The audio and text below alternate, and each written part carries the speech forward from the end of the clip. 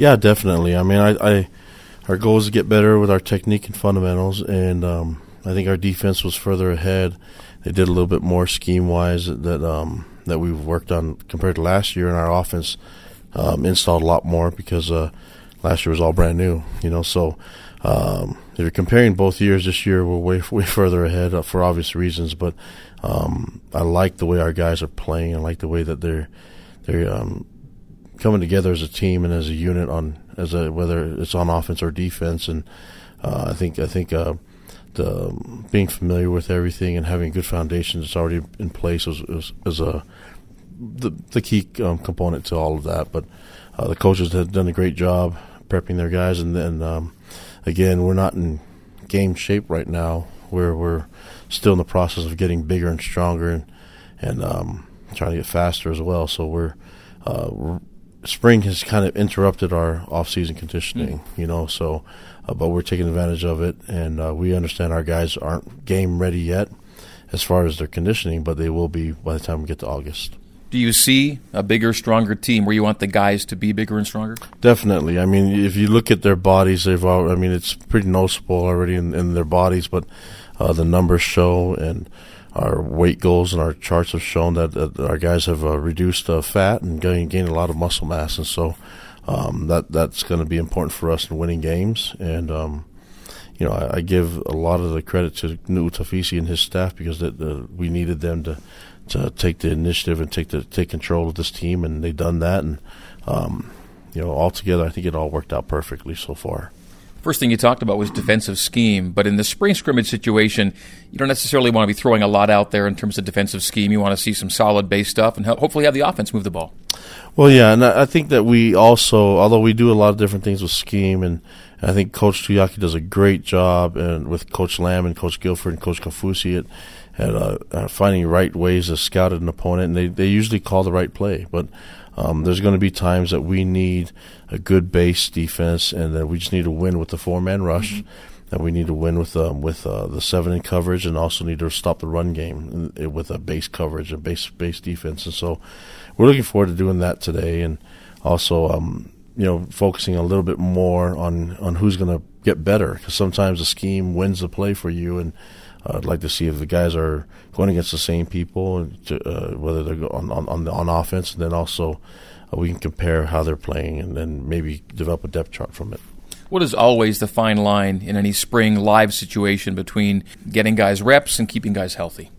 Well, last year I think we really wanted to get guys reps, and we really need to evaluate everybody because we really didn't know much about our guys, and so we had to put them in a lot of game-type situations and coach them up in our scheme that we know and our coaches know. And so it was more of a game format last year, yeah, too. And even our scrimmages were more physical. We were more we tackled a lot more early on, and the main reason is because we wanted to see how they were doing it with our scheme and our technique, and also just wanted to see how our O-line and D-line developing with their technique.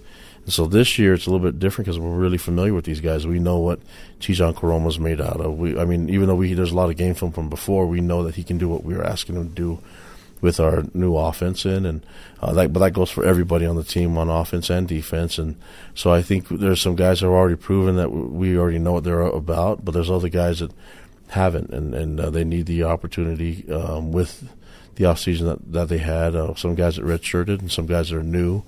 That we need to see that, and that's going to happen. That's going to happen in this practice, where we're going to have some live work, but also next week as we start working through it, maybe we'll get some guys that challenge some of the younger guys and guys that we don't know much about, see how they can perform.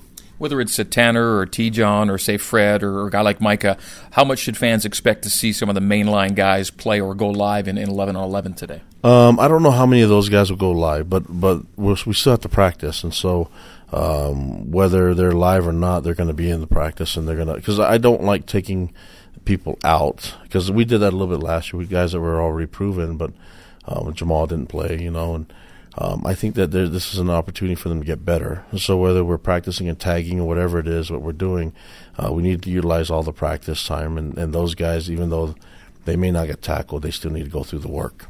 I think there's a way we can have the best of both worlds. What we're going to see is basically what you might see on a typical practice day, which always features live 7-on-7 and 11-on-11 elements, right? Yep. And that for us, also having Tanner's and never going to be touched. He shouldn't get touched. The quarterbacks won't be touched, but it's good for him to see and help run the offense when they're getting tackled. When the defense is coming a lot harder and closing the pocket in the pass game. And he was able to make some adjustments and make some audibles. So I think it's going to be a better day for us, and I think we'll improve more as a team. Spring's always a time when you're having some guys recover from surgeries or injury rehab. Some guys are just naturally out during this time. Are you fully confident that once August hits, you're going to have the team you want on the field? I believe so, and I think some of the guys that we've added, knock on wood, we have guys that we can't foretell the future in the next little bit in the upcoming months, but we train really hard and we hit the weight room really hard, and sometimes injuries occur in the weight room and in our conditioning, but I think I trust our strength coaches, and I think that they'll push them, but not to the point where we should lose anyone, but we also can't be completely overly cautious and not get better. So it's a fine line, and I got the best guys that can do it and can handle that line. And but we need to push a little bit more to get to see results. Too bad to hear about Jacob Jimenez. Yeah, and that was unfortunate because it was just on a non-contact play. He was running down to celebrate, and it's another thing if you're in contact and something happens, you slip or fall or whatever, but. This is just one of those that he didn't do anything too crazy either. He's just running down and popped, and but luckily he's got a redshirt year, so yeah. I think that could help benefit us, even though it's a tragic thing that happened to him right now. Is there a positive thing or two that you really kind of highlight from this year's spring? Something that stands out to you? This is a really close team, and I think it helps having all the coaches return and everybody in our support staff be here to help support them, but. This team they're about each other, and they're doing a lot of service work and charity work out there in the community. And I think that the more they focus on others, the better we will become as a team, and the unit is becoming closer. And I think that's going to help us win some games. How was the camping trip in St. George? I'm not much of a camper, but I love hanging out with the guys, and so it was a really good bonding moment for our team.